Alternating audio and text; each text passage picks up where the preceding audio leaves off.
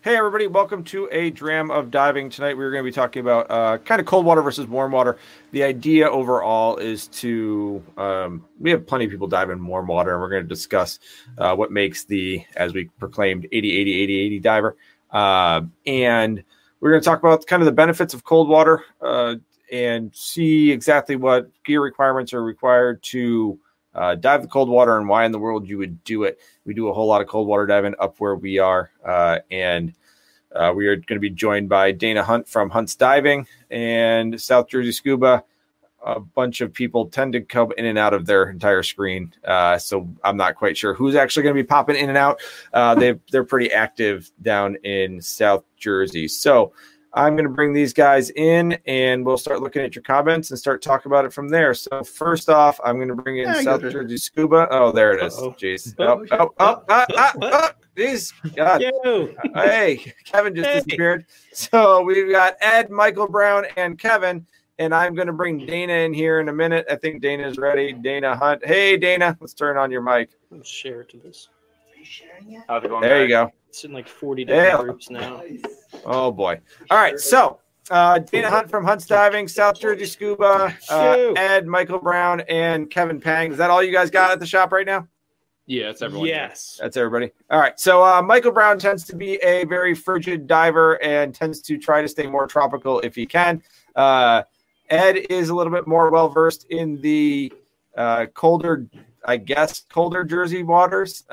Same with Kevin, comes up a whole lot and dives up with us and dives with us and Dana Hunt on Hunt's Diving. So, Michael Brown, let's start off with you, since you kind of are giving a little bit of a unique perspective here. Why do you stray towards the tropical waters pretty much only?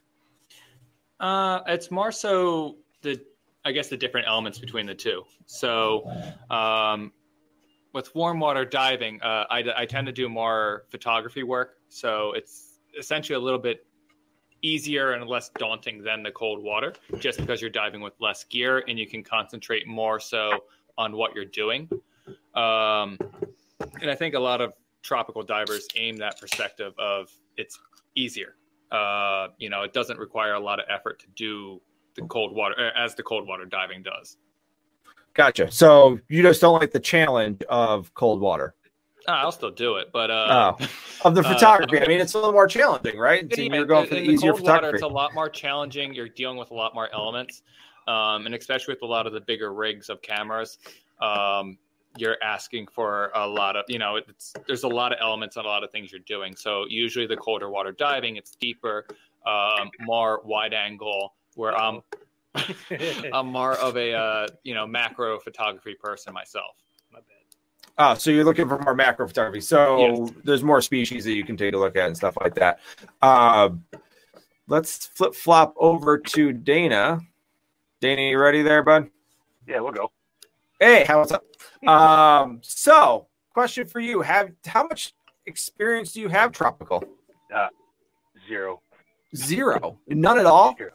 I've never been out of the river and the lake diving for fun, unfortunately. Wow. But diving was just something I always did wherever I was. Yeah, and this is where I am. So that works. But you dive cold waters and you're warm at the same time. Yeah, there's a technique for that. I don't want to elaborate too much. But peeing in your dry suit? I mean, that's oh my.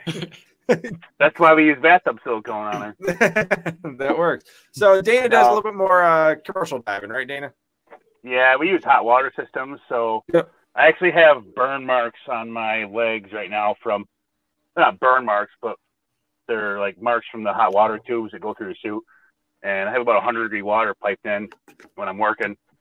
Actually, you get too hot and you got to dump it overboard, but it's plenty warm. The water's 34 where I was diving today, so it was plenty warm. I was sweating, actually. How was the viz before you got in? 5 to 10 feet. Oh, okay, that's not amazing. After was like 1. Yeah, nobody suffered any loss here. Trust me. Oh, Brock, very, very good point. Isn't the St. Lawrence considered the Caribbean of the North? Yes, especially from being from Canada. That is the most southern point. So that's kind of like your Florida Keys. So I completely agree with that statement there. It's called the St. Lawrence Keys. Doesn't that kind of make Dana a warm water diver, though? It does. So that's kind of weird. That's why I kind of wanted Dana in there. Like, yeah, he's in cold water, but I think he is a warm water diver. I mean, he's doing a lot of work, but he's not actually experiencing any cold water. So Dana, have you been in a dry suit or a full dry suit in cold water? Oh yeah. Yeah, I did ice diving and I do it all the time actually, when we're in the winter season for work. Not every job has hot water available. Not every job is a dive job. Sometimes it's wading through water or just standing in chest deep water, putting something together, so you have that kind of opportunity for work in the dry suit, which nobody likes working in a dry suit. No, it's a bad experience. When you're used to hot water anyways. And then for fun, I dive all year round if I can. I think we did a New Year's Day dive like 2 years ago with Deep Stop. They came up and we got blown out from the boat ride, but I want to say we made like a 50-minute plus dive. Yeah. It was a long dive. No one felt their face. Yeah, and my hands were like in lobster mitts after I took my gloves off. So, I want to say we did 50 minutes in 36 or 35 degree water, which was pretty cold. Yeah. Kevin is absolutely right. We almost visited Canada this weekend based on his navigational skills. They were unbelievable. We will revisit, except for the fact that apparently Detroit is a little bit flip-flopped here. But for the vast majority of the St. Lawrence, Canada is north, United States is south. We just want to kind of reference that for him.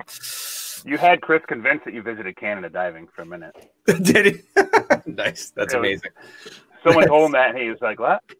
I'm pretty sure he thought you guys actually swam to Canada. Yeah, they tried. They did their best. If we didn't redirect, I think we would have gotten there, or at least been picked up there. That would have been amazing. So hoods. Let's grab Ed here and see what Ed's got to say. Ed, hoods and gloves. How does that complicate things? Do you wear them when you go warmish water diving? How do you handle hoods and gloves? If I'm going warm, I do use a pair of like 2 mil reef gloves. When he's the worst. I'll use the 2 mil tropical reef gloves when they're allowed. Some places they do say you're not supposed to wear them. Clarify that.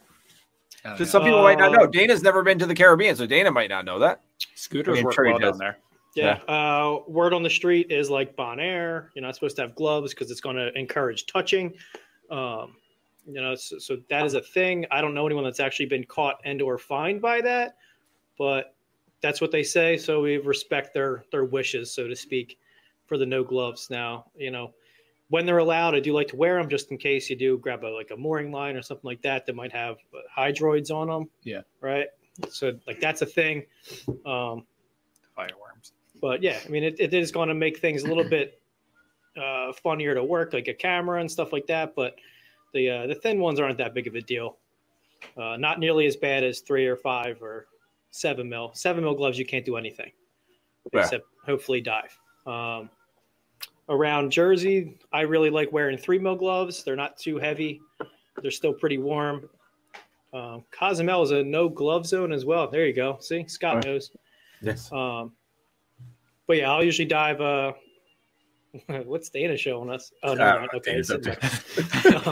But I'll usually wear like 3 mil gloves up here, and that's usually pretty good for water temps in the upper 40s or 50s. And if it's into the 60s here, that's even better. So we get happy at that point. Yeah, and you guys get a nice mix of everything. You get 45 degrees at depth, and you could have 60 degrees up, surface. We have thermoclines, significant thermoclines here in the lakes, where summer day the upper temp could be 70s, and it could be 45 at depth. Where Dana's at up in the river, it's a little bit more temperate throughout the entire thing. So quite literally, since this is, the show has got a significant number of followers and people are around. So is there anything special you need to know with hoods that you're dealing with or anything like that for cold or warm water? Because there's plenty of people on here that might never have done hoods or gloves at all that are actually watching this show. Most of the people have, but there are some people that might not have. So you want to clarify, run down any special techniques for usage of hood or gloves? Yeah, hood sucks. There's really, unfortunately, there's really no way around it. The hood sucks. I don't think anybody really likes wearing the hood. Mm-hmm. But it's another piece of equipment, right? You get used to it, you wear it a few times, and just kind of do what you have to do to stay warm and do the dive, right? Yeah. The one that Kevin was wearing has a different liner inside of it to be warmer. I just dived a 7 mil hood. What are you diving? I think that's a 5. So MB's diving a 5, and that's usually enough for colder water. I dive 5 all the way into ice. Yeah. So, I mean, the only thing, some people can kind of get like a little bit of that like hood squeeze or something. So, vent the hood, get some water into it. I mean, that's really about the only real other. And equalization too, right? So equalization of the ears can become a little bit of a challenge. Yeah, just pull it out a little. And then you have some people that do like their mask over the hood, under the hood. It kind of depends. I just go over. I don't really care. I see a lot of people with the hood over the mask, and that always throws me for a loop because a lot of the hoods are designed to seal right there. They have like shark skin or open cell neoprene, and they're diving in cold water, and they throw that hood over top because, I don't know, but a big hole right here. Mm-hmm. A lot of water transfer. Yeah. It depends on how your hood's cut and what you're doing. Sometimes you put that hood up over the top so you don't lose your mask as easily, held in place. Some people like to do that. Some people glue a GoPro to the top of their head and a bat signal. Yeah, I can. Let's see where did the shop clerk go? Hey, Kev, grab my hood. A 12 millimeter hood. Now that is impressive. God. That sounds like it hurt. That's a helmet. That's a flotation device. Yeah. Okay. I have not seen those. I dive, like I said, I dive 5 millimeter all the way under ice. So do they come with weights? That's what ankle weights are for the head. Yeah. Waterproof has that 10 mil orange hood. Mm-hmm. Yeah. Dana just wears a helmet. So oh my God. Does that get cold underneath the helmet? How do you get warm underneath there? Oh, God. In the hard hat? Yeah, the hard hat. Oh, well, the hard hat's your head temperature is a function of your whole body. Said helmet? So if you're warm, if the water's too hot on you and you're diving, you'll start sweating inside there, and you keep running the air train, and eventually you can't keep up with it, and you find yourself really, really, really wet with sweat inside there. That'd be nice for me. Yeah. It's like a hockey locker room, but in a little. In a small space around your face. Yeah. That's amazing. Yeah, there's the custom GoPro mount. Hold on. You wait 1 second. A lot of aqua seal right there. Yeah. It totally helps him out with his Did trim. you just redo it? I redid the fins. Yeah, they were all beat up. Yeah. Kevin's holding them upside down. Disrespect. There he goes. Yeah. There it is. That's interesting what you did with the GoPro mount. I like that because it's a little bit harder to lose at that point in time. I've seen some interesting stuff. A lot of aqua seal. It worked. Yeah. I thought you guys would talk about my other helmet that I wear. Yeah, I know. The one to get around on a day-to-day basis. He's done plenty of jersey flops with that. Nice. Jersey flops. I love it. If you want to check out the jersey flop, check out their YouTube channel. It's pretty hilarious. You got the side mount throw, too. Yeah. Yes. All right. So coming up is, ice diving. We actually have we wrote for a cold diving specialty because we found that it's hard to go in between. We'll get some people that come up for dry suit in colder water and not have any clue how to actually dive in cold water and deal with regulators freezing and stuff like that. And I mean, not quite ice, but in the 40s, which still we get free flows and stuff like that. Dana, recommendation for types of regs for cold water versus warm water. We get a lot of people that try to buy equipment for travel and then decide they love the sport and decide they want to do a bunch more local diving, especially up by us, and extend their season, buy a dry suit, stuff like that. What recommendations do you have for regs with that? I mean, brand specific aside, I really don't see a reason to not have an environmentally sealed regulator because the environment is much more than cold water. And depending where you are and what you're doing, it could be salt that you're keeping out. Could be a little bit of mud, you know. Mm-hmm. Just a little bit.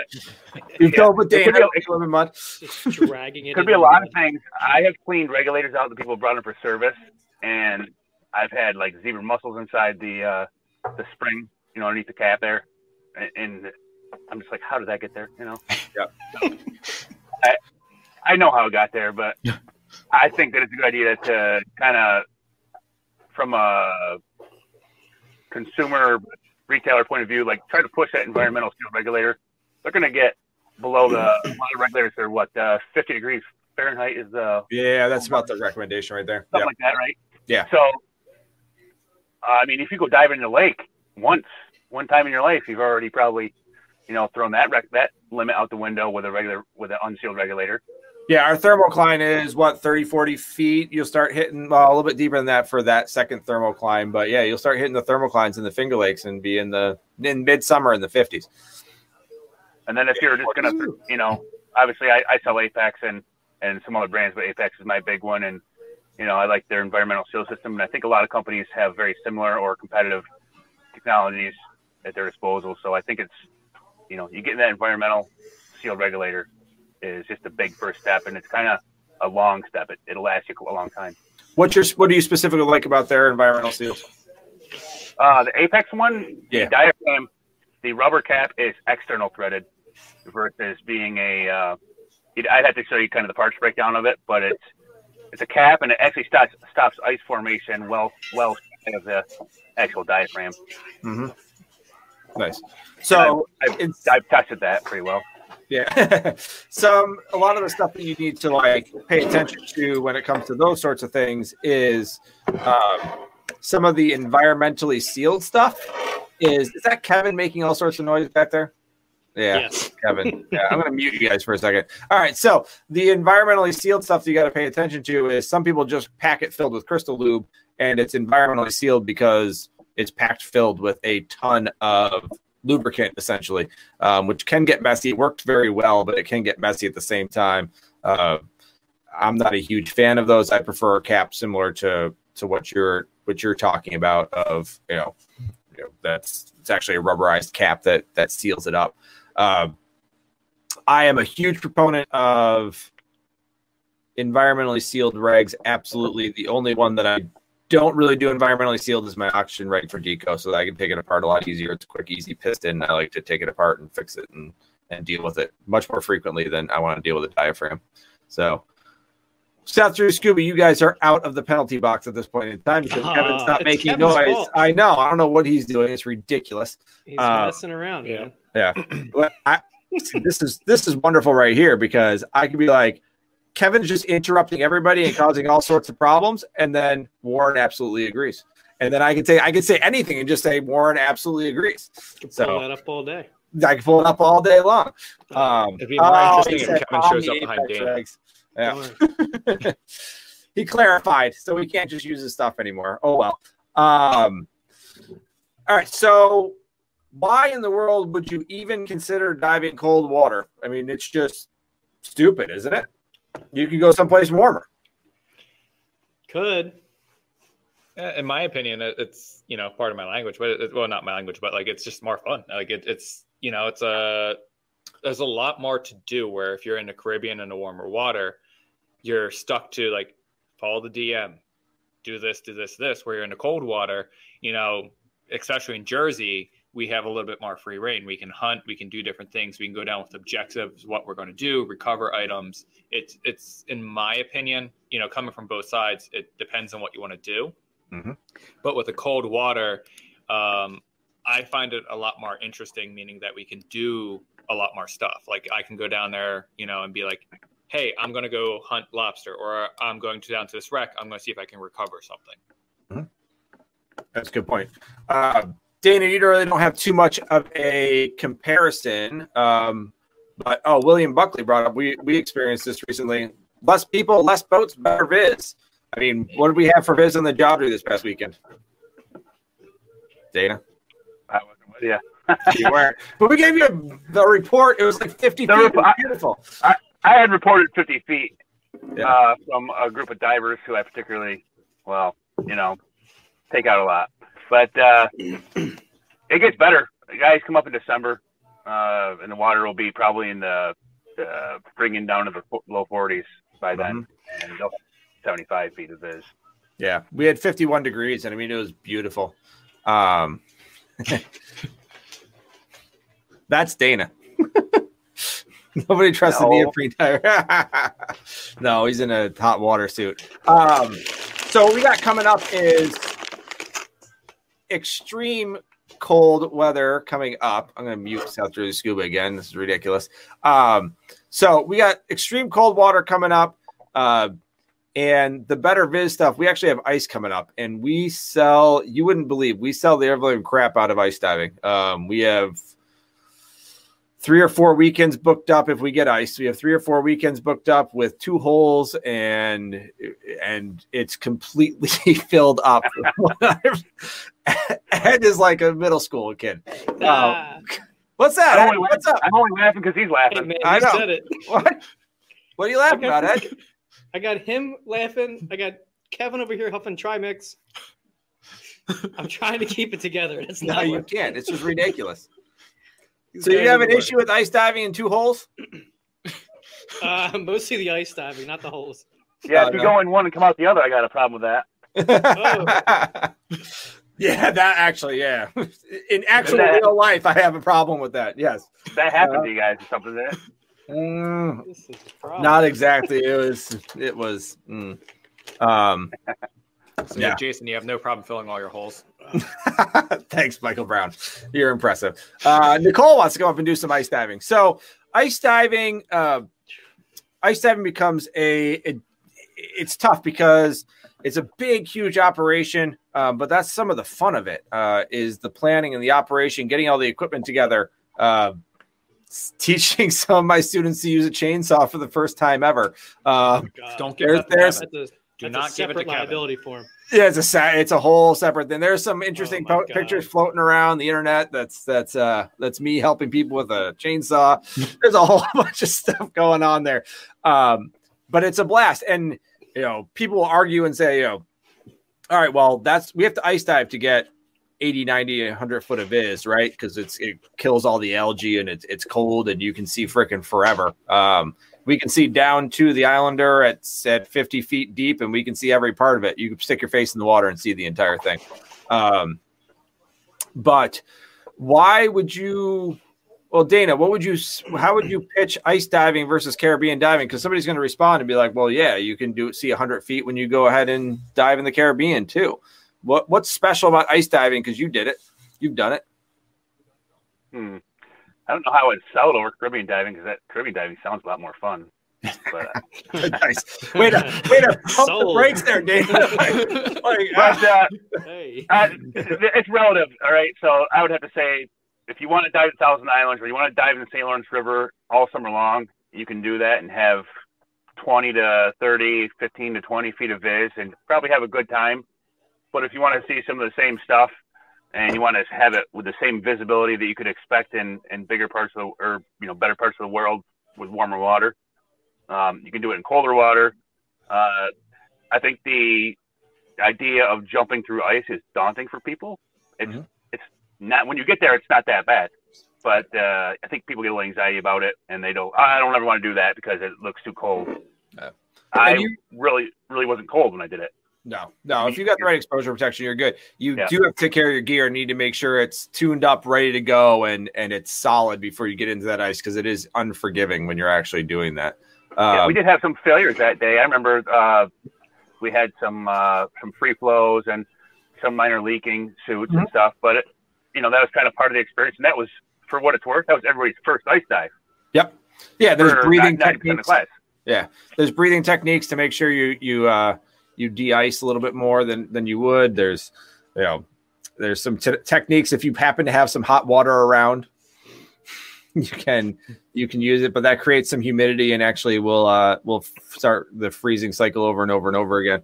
You got to be careful with much stuff. Just get me heated undergarments. Just heated undergarments? That works for me. That sounds horrible. No, but just imagine my camera and the pictures. So, Jeff, the sounds of the ice, and I don't know what you guys know about that, but we'll talk about it. Michael Brown, have you done ice, or Ed?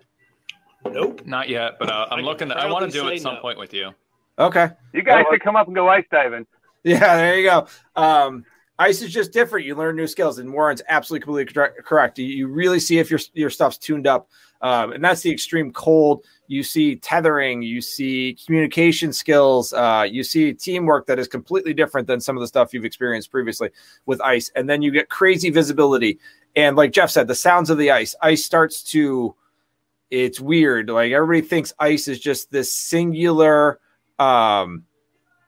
The singular sheet, but it actually forms in blocks in geometric shapes and kind of refreezes itself to itself.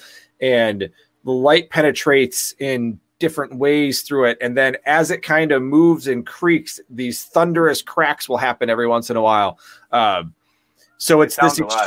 Yeah, it has all sorts. You see the bubbles that you exhale move along the surface of the ice, well, the underside of the ice, and move tracks. And there's some really good videos of it. I'll try to throw a video up there from one of the last times we went ice diving. It is unbelievable, but that's the extreme side of cold. And it is, like Warren said, it is two different things. So it's 100 foot of visibility, but the Caribbean 100, it's this weird 100 haziness. You can see 100, but there's a haze. Ice is a 100 foot, 80 foot, just pure gin clear, So if I were to bring my camera on that one, would I have to do any special stuff to that? So special stuff to the camera. You shouldn't need anything special stuff with the camera, but that nice segue. William Buckley, what additional gear would a person want to try ice diving need? So dry suit that's functional, absolutely. Like Dana said, the environmentally sealed regs, absolutely 100%. They will free flow on you like crazy, and you want redundant gas supply. Now, we've run into issues with redundant gas supply because people will come up with brand new redundant gas supply stuff. You don't want brand new gear to come in for ice diving. You want to plan that ahead of time and at least test it out and get your gear set up. You don't necessarily want a brand new dry suit. You don't know how it vents because you don't want to get pinned to the ice, which doesn't really happen very often, but it can, and we can help you with that. Michael Brown, you went through some dry suit things previously. So all of those are options. We bring the chainsaw. You need a BCD that actually has attachment points with some sort of compensating device that we can actually attach carabiners to, locking carabiners. So you guys don't go crazy with me. So is that more you guys like wanted metal rings, right? What'd you say?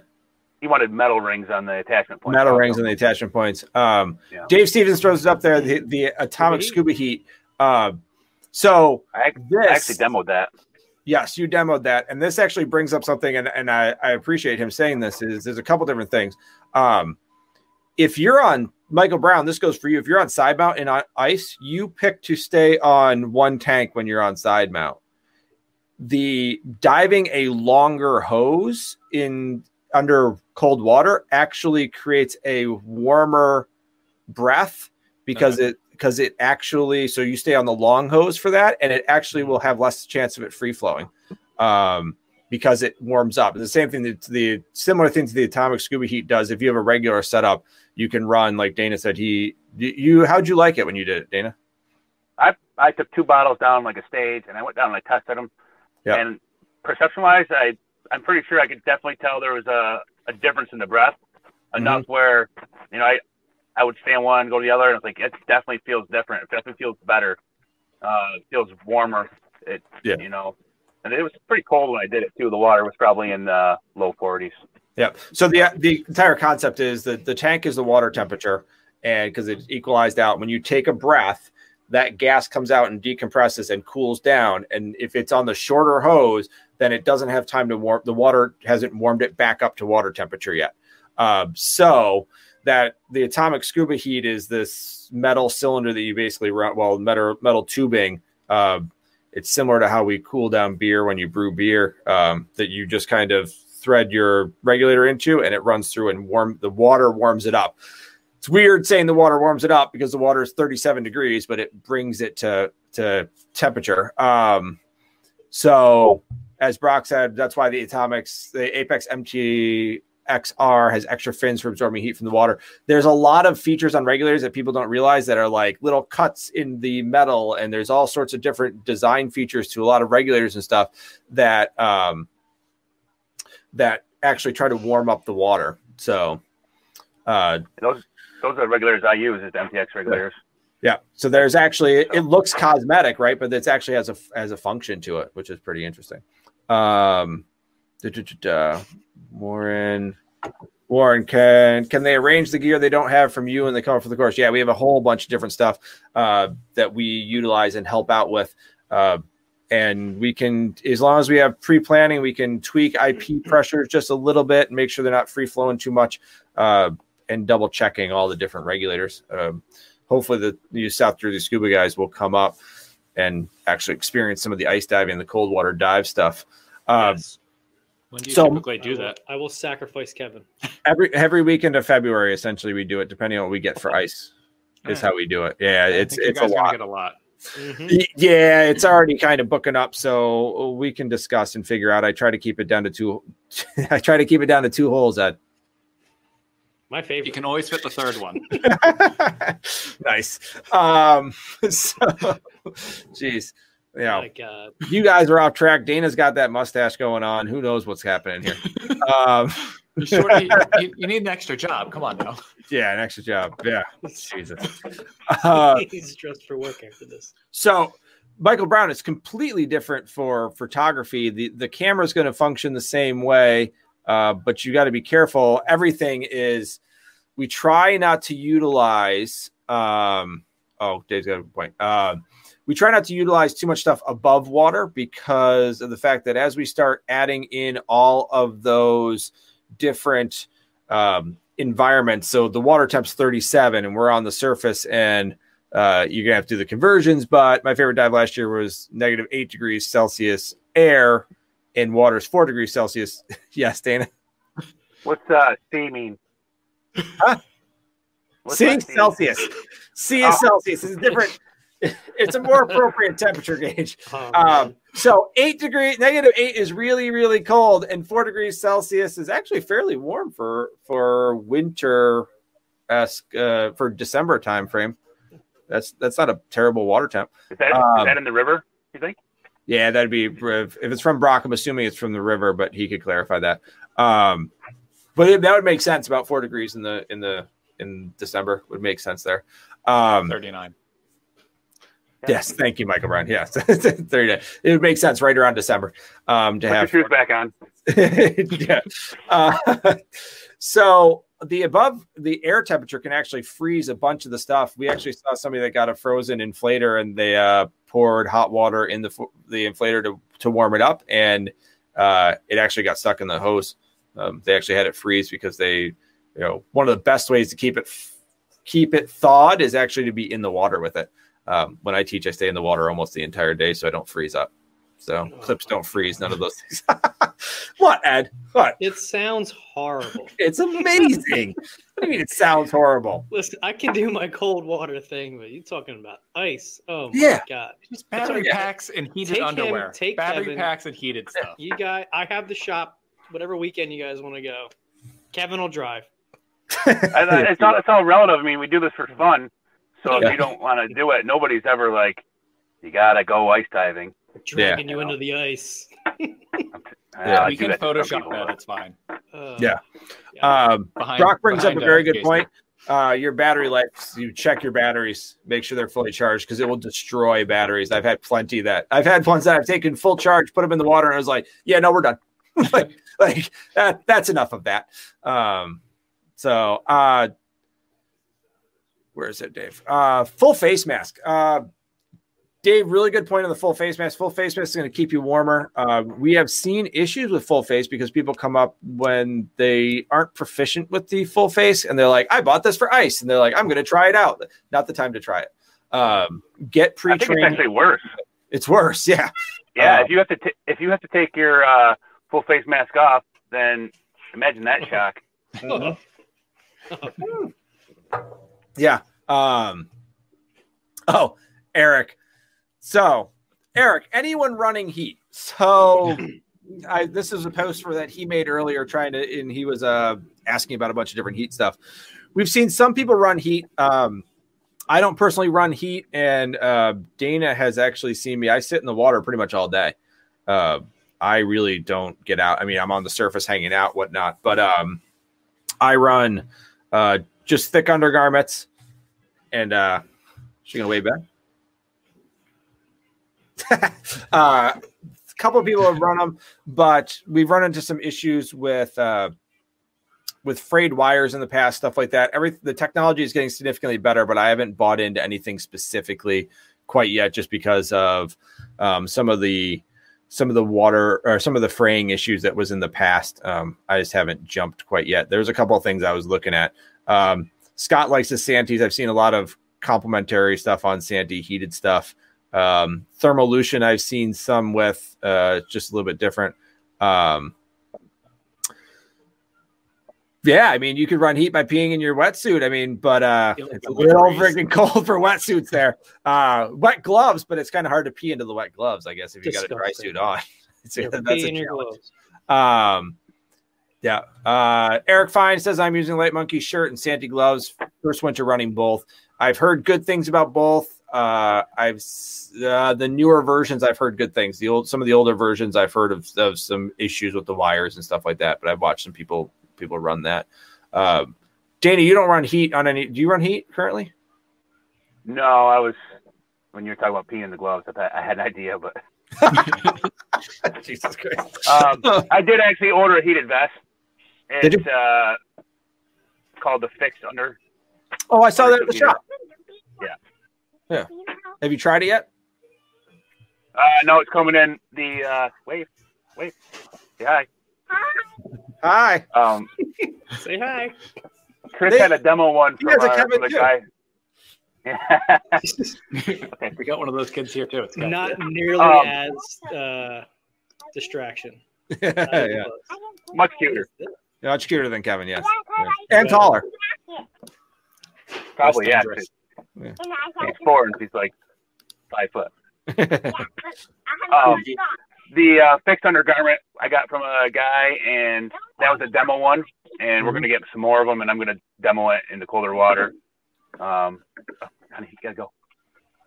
And so I'm looking forward to trying that. It's like 2 70-amp hour packs inside the vest, and it's a Bluetooth watch. Kind of neat. It's a little bit less intrusive than a full-on canister pack, and I'd be very interested in trying that. As Eric was chatting about this earlier, I've been looking for heat somewhat. I have not been cold yet. I've been perfectly fine. I had no reason to get heat this weekend. I didn't even have my normal undergarments on for colder stuff. So I normally go completely dry with I wear an X-Core vest and Fourth Element Arctics.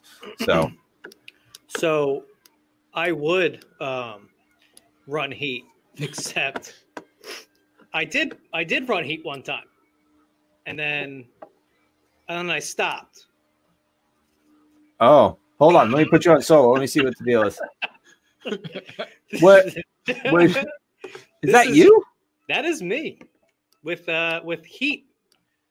That was a heated shirt with nothing under it. I branded myself. When did you go through your emo phase? I didn't realize you had that going on. Back that up a little bit. The hair and everything. Wow, that's pretty emo. Good job. Look at that. That was like 5-6 years ago. Oh, okay. I didn't realize you had that face, but okay. Burnt the shit out of my back. Wow, that is impressive. How'd you do that? I had nothing under it. Poor teaching. And poor teaching. Yeah. We're not going to go down that road. All right, so we're just going to stay the road we got here. There it is. In case they tell you got to wear like a skin under those, right? Yeah. Is that what they tell you? Yeah, he uses actual skin. Yeah. Oops. Yeah, I agree with Dave. Wow, that is wow. Yeah. I know. That is something. There are multiple things with that picture that are interesting and just. It's okay. Impressive. I'm a dye professional. Okay. Sure you are. Yeah. No, I did actually just certify you as a course director, didn't I? Congratulations, Mr. Ed. Paperwork. Yeah, we got to do that this week. You got your paperwork. We got to upload all that, but we digress. So, environmentally sealed stuff, heat, full face mask. Make sure you get trained on those prior to it. You can put a bite rag in some of them. The OTS Spectrum works well with that. I'm not super well versed on full face masks. I just use regular bite rags. Dana, you use many full face? What do you use? Ocean Reef OTS, or do you just wear your? I've got an OTS that I use. Yeah. The standard, and from there, if I don't even use it that much. No. So. Yeah. No, it's requires reconfiguring and everything that I have set up, and I'm pretty much. I like the idea of being the same. My gear always the same. Yeah, I'm a huge fan of that. So. Yeah. Especially since I'm teaching, I want everything dead on. I mean, I've had great luck with my Hollis regs that I utilize under the ice, and came off with a block of ice when I came out of the water, and they were working perfectly fine. I think we were all wowed by that when we stopped into the shop after that ice dive that one time. Everybody's regulator just had a crystal clear coating of ice around the whole thing. Yeah. We were like, everybody's taking pictures, Yeah, nice slow buildup of ice. Brock, wonderful question. This question we actually get a lot. I'd love to address this. Do you really notice a difference with argon? So we're starting to get some loaded questions here. Notice a difference with argon. So I have not dove personally with argon. Here's a situation with argon, and happy to have you guys chime in, because I think, Dana, have you done argon previously? I've never actually used argon. I looked at it like you'd have to purge your suit with a pretty good chunk of argon before you got in the water to make it a bigger balance than not, Michael Brown or Ed? No, I haven't done it. Okay. So just from what you've told me about it. Yeah. So what Dana's referring to is there was a study done on argon in suits, and you actually have to purge your suit 2-3 times depending on the size of the suit and how much you actually purge it. And you'd have to purge it multiple times to get pure argon in there. And then when they did the study and actually got pure argon into the suit, the divers noticed essentially no difference. And their core temperature didn't change in any way, shape, or form. There was no discernible difference. Now you have a non-breathable gas with a reg and a potential mistake. Not that it's pretty hard to do, but it's a potential mistake, and of a non-breathable gas that's little to no difference compared to air. Now, if you have some high trimix mixes, that could cause some issues, but we're not utilizing that under the ice. But yeah, under cold conditions, you're really not going to see anything. An air inflation system would be better off usage than argon, and it's cheaper. So that's from the studies that was done, and we could post those studies if we wanted to. Scott actually has a question about rebreathers. When it comes to rebreather operations in cold water, there is a ton of information on it. Jill Heinrich did a bunch of stuff with that. And cold water rebreather diving is a completely separate animal. You need to heat the scrubber. You need to keep it in a condition. You need to make sure that the mushroom valves have no way of freezing. You have to be able to pre-breathe the unit inside of a confined area. There's a lot that goes into that operation that is beyond the scope of most people. Yeah. Yep. Yeah. All that rebreather diving. Yeah. Yeah. Don't you start. Aragon. Yeah. Aragon. I'll charge you for the air. You ever heard of the air that goes in? You ever heard of Argox? What? Oh, yeah. Oh, God. Argox? Yeah.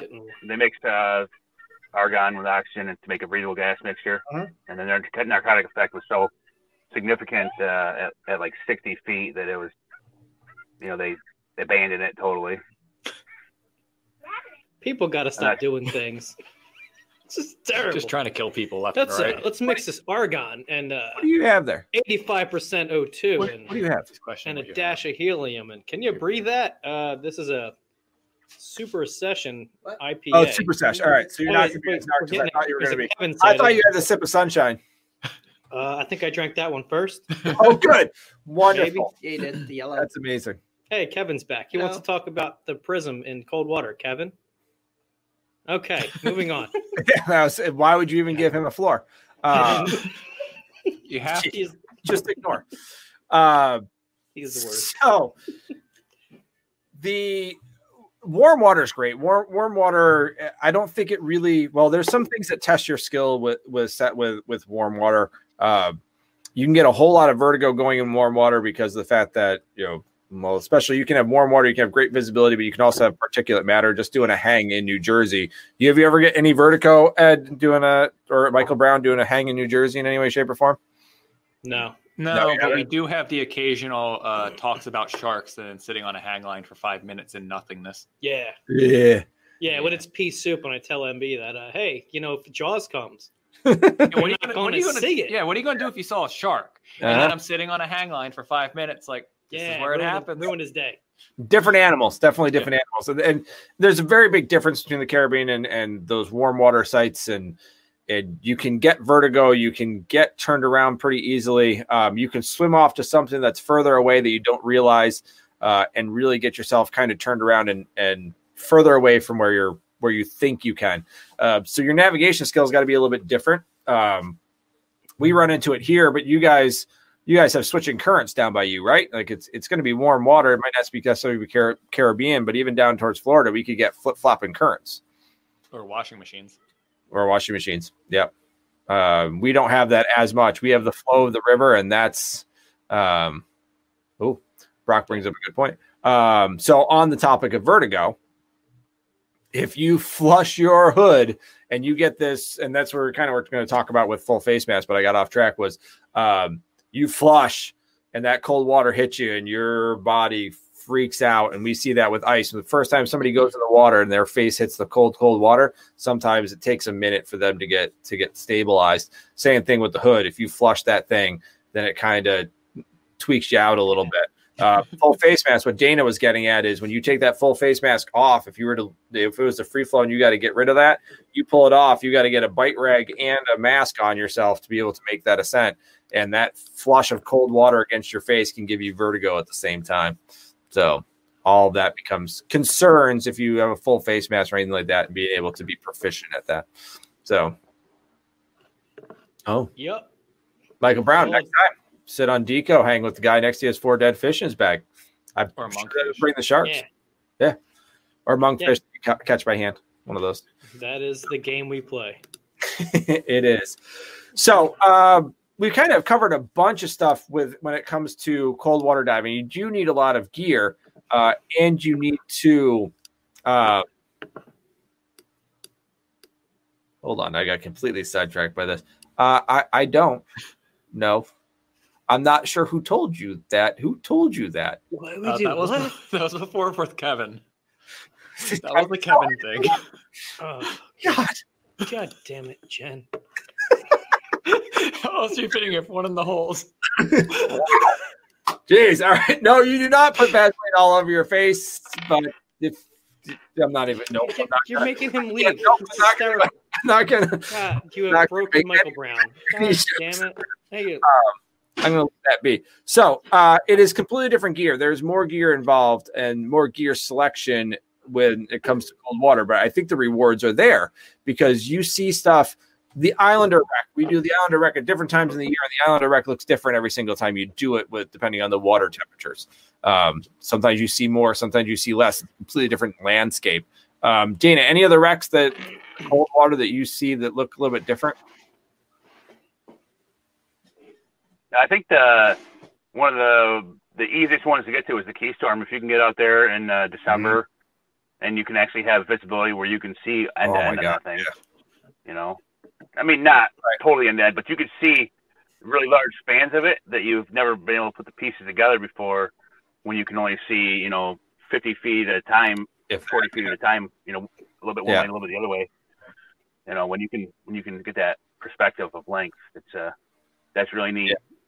For sure, and I'm looking forward to getting that same type of viz, like on the Jodry, and because currently I've only been limited to seeing, a few feet, limited one way and limited the other way. I'm looking for that the photos that we had seen from the other guys that came up and posted. Yeah, Ryan King and Jeff Gaudreau. Yeah, I'd like to see that myself, so I'm looking forward to that. Yeah, how's in the cold water. So when you're ice diving in the St. Lawrence, is the current still the same, or is it slowed down a little? Totally depends on how the IJC is handling water flow. This year, I think they're going to continue dumping water until they had to slow down when ice forms. Then they slow down for a little bit when ice forms so that they let a nice, healthy ice covering form. then they start dumping water again. So there's a technique to that water management so that they don't create an ice jam and lose control of the water. Yeah. So all of the Great Lakes and the channels and the St. Lawrence River are controlled by an overall board on exactly how it's being let through all the lakes and to control flooding and control, like Dana said, ice. And there's a whole thing, and there's lots of drama involved in people's opinions. Yes.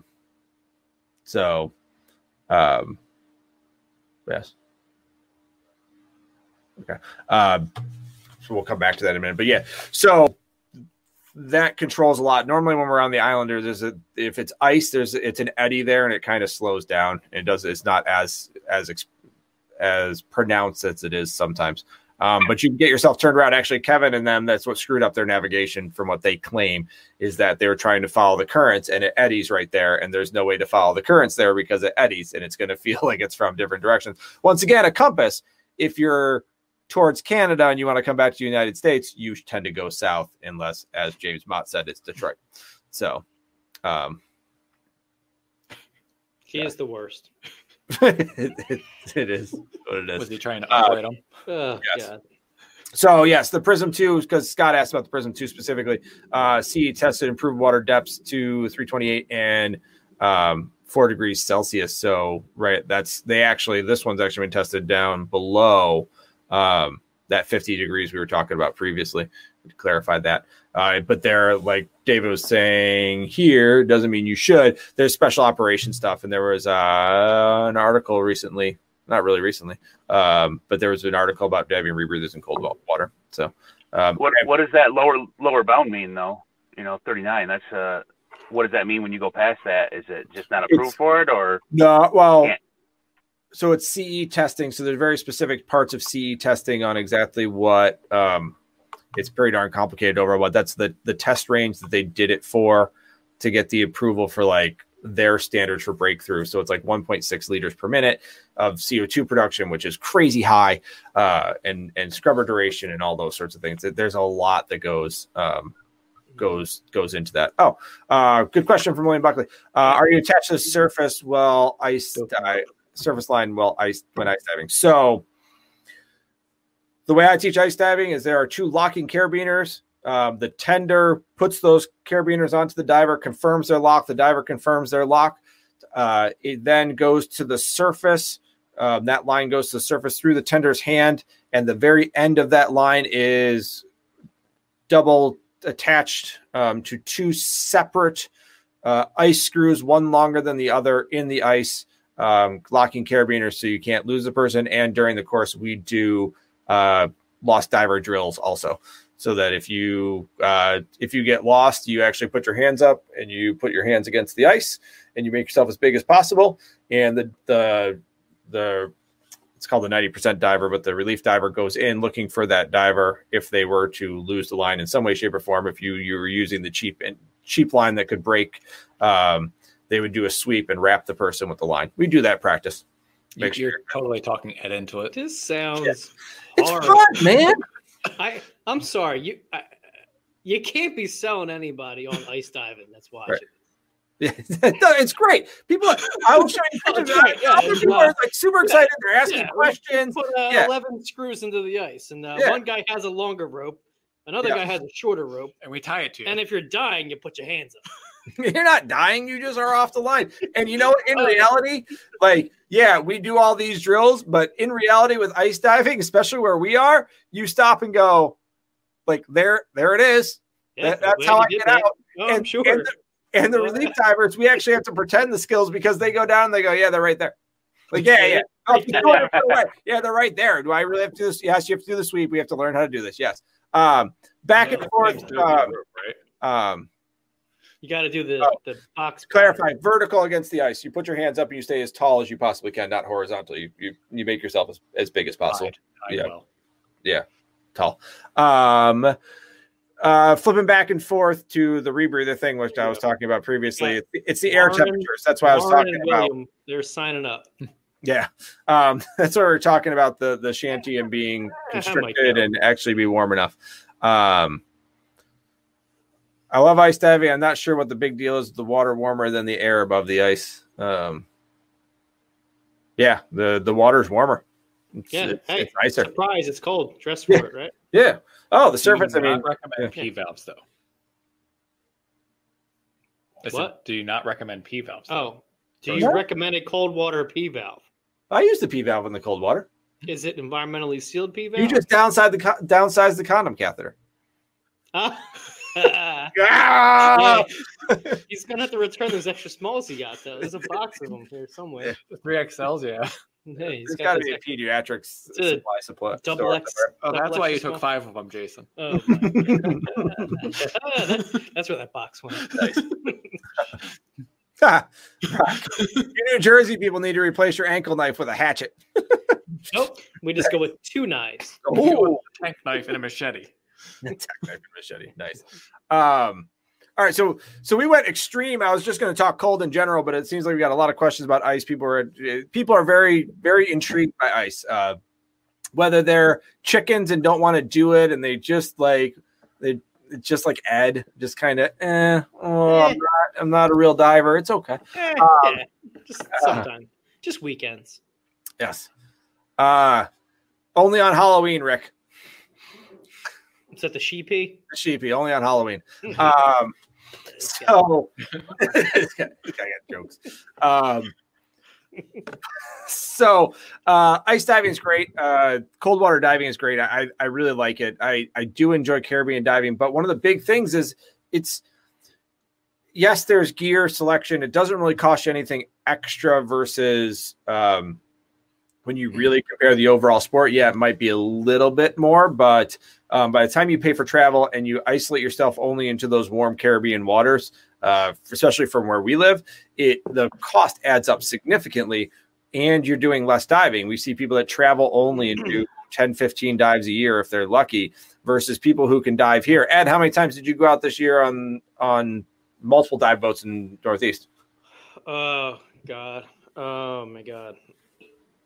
I know counting's hard, but 10, 12 boats. I don't know. Maybe, yeah. I think we had 20-ish boats go. Yeah.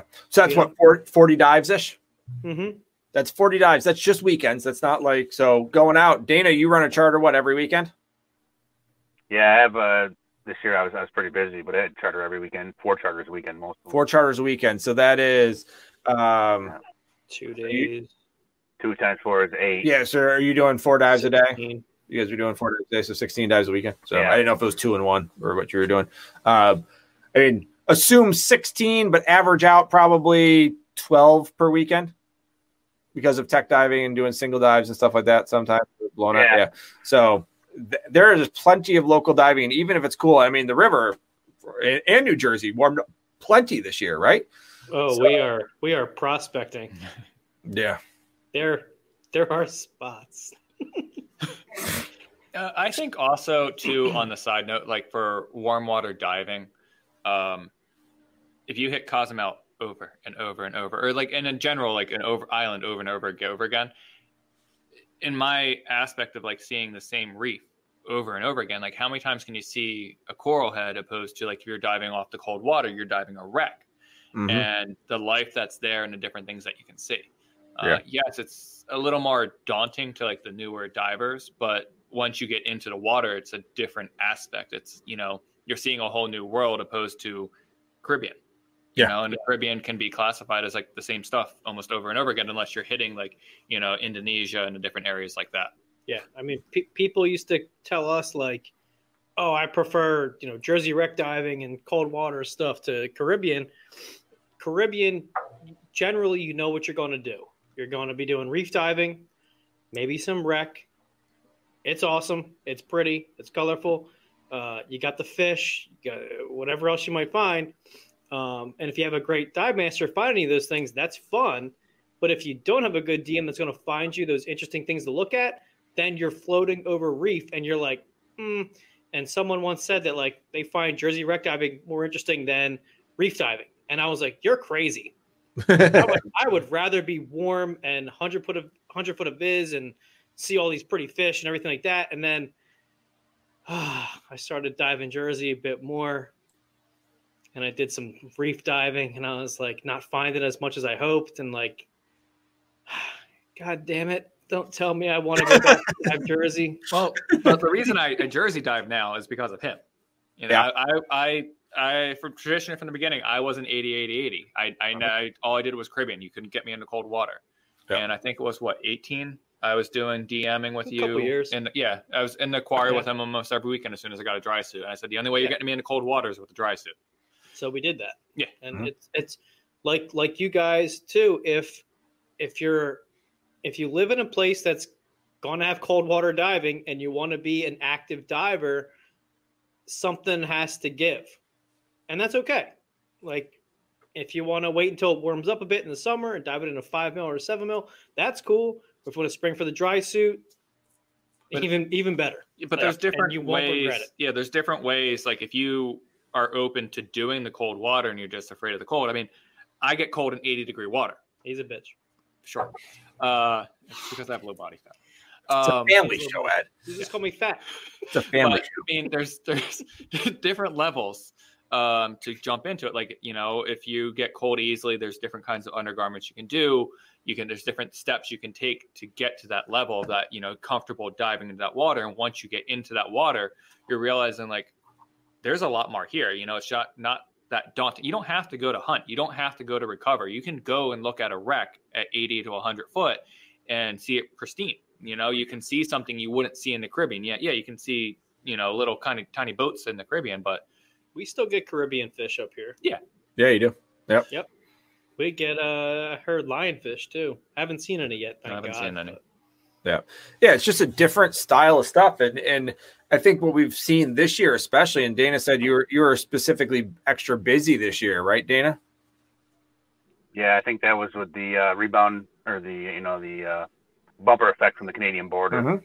Yeah, so nobody could get across. Yeah, so we can't go to Canada to do some of the wrecks. So we've stayed and done some more of the U.S. type wrecks, and it's also I think a big thing of and we've done more New Jersey trips and come down and hung out with you guys a little bit more and done went off the Indy 2 and done some more dives down there of. People can't get out to the Caribbean, and we're starting to be able to see people traveling a little bit right now, but it's a little bit of a challenge. People are starting to realize that, they might be a little bit nervous about the cold water, but it's not terribly cold and it's not as bad as what they think. And they're starting to see stuff and realize that local diving really needs to be pushed. And it doesn't matter what they've been told for years. And, people trying to just go on trips. That local diving that we have here is amazing. I mean, the number of wrecks that are diveable for recreation from the St. Lawrence down through New Jersey and North Carolina is probably in the thousands. Oh my God. Easily. Yeah. Recreational, like thousands of different wrecks. I mean, Jersey alone has a couple thousand. Mm-hmm. And they're not all these guys are out there bumping into new marks every couple of weeks. I mean, they all have their secret spots. They don't tell anybody about them. Like, okay. But I mean, it's also the stigma too. Like Jersey, like, oh, you have to go deep. I mean, Ed and I think what was the last year on Cape May. You have 60, artificial reef in 65 to 85 feet, and then you can kind of upgrade from there. I mean, now doing dives with the like you guys using the Indy and us using the Gypsy. Yep. You still have dives between 85. That's kind of our like starter level for that boat, and then you have them into 130, 140. No one's saying you got to go and hit 150 or 200 feet for some good wreck. And like we saw this year, we had days where we had 50, 60 foot of viz across the wreck and 100 foot of viz, like literally 80 to 100 foot of viz looking up to the boat. Like, holy crap, there's boat. Yeah. Like, now we're not saying that's every weekend. No. Right. You might come out the next weekend and be like, what happened? And sometimes you see weird creatures down there that I want to poke, and Ed yells at me for. Yeah. Right. When and CJ sees a 6 foot angel shark, and I don't know what it is. So you probably shouldn't poke that. Yeah. Nothing. You shouldn't poke anything. If you're cold, you're doing something wrong. Dress for the water temp. That is a very, very good point. It might be cold water, but if you have a dry suit, and I wear my dry suit all year long, but if you have a dry suit and you've got the appropriate undergarments, you're really not cold. Nope. Especially if you steal my undergarments, right, Michael Brown? We traded. Yeah. For like a year. Yeah, we did trade for like. Oh, it's a jelly bean. suit or anything. It's a very good point. If you train dry suit as part of your open water course, you get divers who are already used to the equipment for managing cold water diving. That's one of my guys plugging that we teach dry suit from day one because of that. We want people to be comfortable in dry suits, learn from it, and be able to use it and be comfortable for the exact reasons. If you're cold, you're doing something wrong. So we don't want to be doing something wrong. We want to make sure that they're in the dry suits going from day one. So yeah, and it's really not that hard of a piece of equipment to use. No. As long as the diver it's definitely something that we would like to work into if possible. Mm-hmm. As long as the diver understands buoyancy and the characteristics of buoyancy, it should be very simple process. Mm-hmm. I mean, by the time they hit that Caribbean, they're going to be pros. Yep. Yeah, in the dry suit, like you, with dry gloves. Yeah. In the Caribbean, yeah. You can do it. It's fine. You know, I've done it in Bonaire. Yeah, Jesus. Yeah, I mean, I've gotten chilly in Bonaire doing repetitive dives over and over again. I did a close to 4-hour dive on my P2 in the Caribbean with Dave Stallings. Like we got chilly towards the end of that. That's a long time underwater. Not all of us have heated suits like Dana with hot water. Yeah, that's right. Hey, if you try it, you'll never go back. Yeah, I know. Well, we kind of have tried it. Off of that to me. Yeah, it's nice. It's like what Dana's not telling you is that he's just actually peeing into your suit, and he's not telling you that it's not hot water. It's just him peeing. So you didn't train him how to put anything on?